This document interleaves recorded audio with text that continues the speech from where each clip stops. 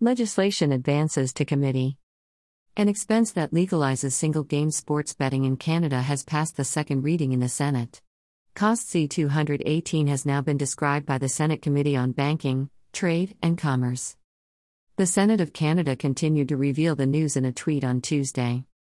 Greater than bill #C-218 has been adopted at second reading in the Senate and referred to the Senate Committee on Banking, Trade and Commerce, https://t.co/g5going5c #SendCA #seatingfully #bankpic.twitter.com/lee2uda2hpq. Greater than Senate of Canada, at Senate CA, May 26, 2021. The procedure will go through further study as members of the committee think about potential modifications. The committee will then report back to the Senate before the last and third reading of the bill. Greater than Bill C-218, which looks to end the restriction on single-game bets, has received bipartisan support in the nation. The legislation would allow Canadian provinces to use all sorts of sports betting markets. The only exception is horse racing, as gaming house operators can already accept single-event bets. The bill currently got a passage from the House of Commons in April before moving to the Senate. If the cost gets a whole ride, it will need royal assent before ending up being law. Uncertainty about expense passage timeline. Senator David Wells, the Senate sponsor of C-218, is unsure about the cost's chances of ultimately getting whole passage. He mentioned, if it does not pass, it will not be because people do not support it. It will be because the process, can get in the way.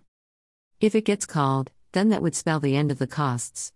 The Senate will also be taking a summertime break between June 26 and September 20. The British Columbia Lottery Game Corporation, BCLC, has called upon the Senate to prioritize the expense and approve it before the summertime recess. BCLC President and CEO Linda Kavanagh said, Cost C-218 will provide BCLC with the ability to deliver safe, legal, and controlled sports betting options to our gamers, and most notably in such a way that focuses on the health of our players. Optimism about full approval. Some sports wagering operators have already been getting ready for the possible legalization of single-game sports betting in Canada. Among them are the Toronto-based Rating Media and Video Gaming Incorporated, the business behind a popular sports media app that caters mainly to a North American audience. Greater than the operator has also launched online sportsbooks in the U.S. market through the theScore brand name. These platforms presently reside in New Jersey, Iowa, Indiana, and Colorado. Rating Media and Gaming CEO John Levy stated on Tuesday night relating to C-218's most current progress.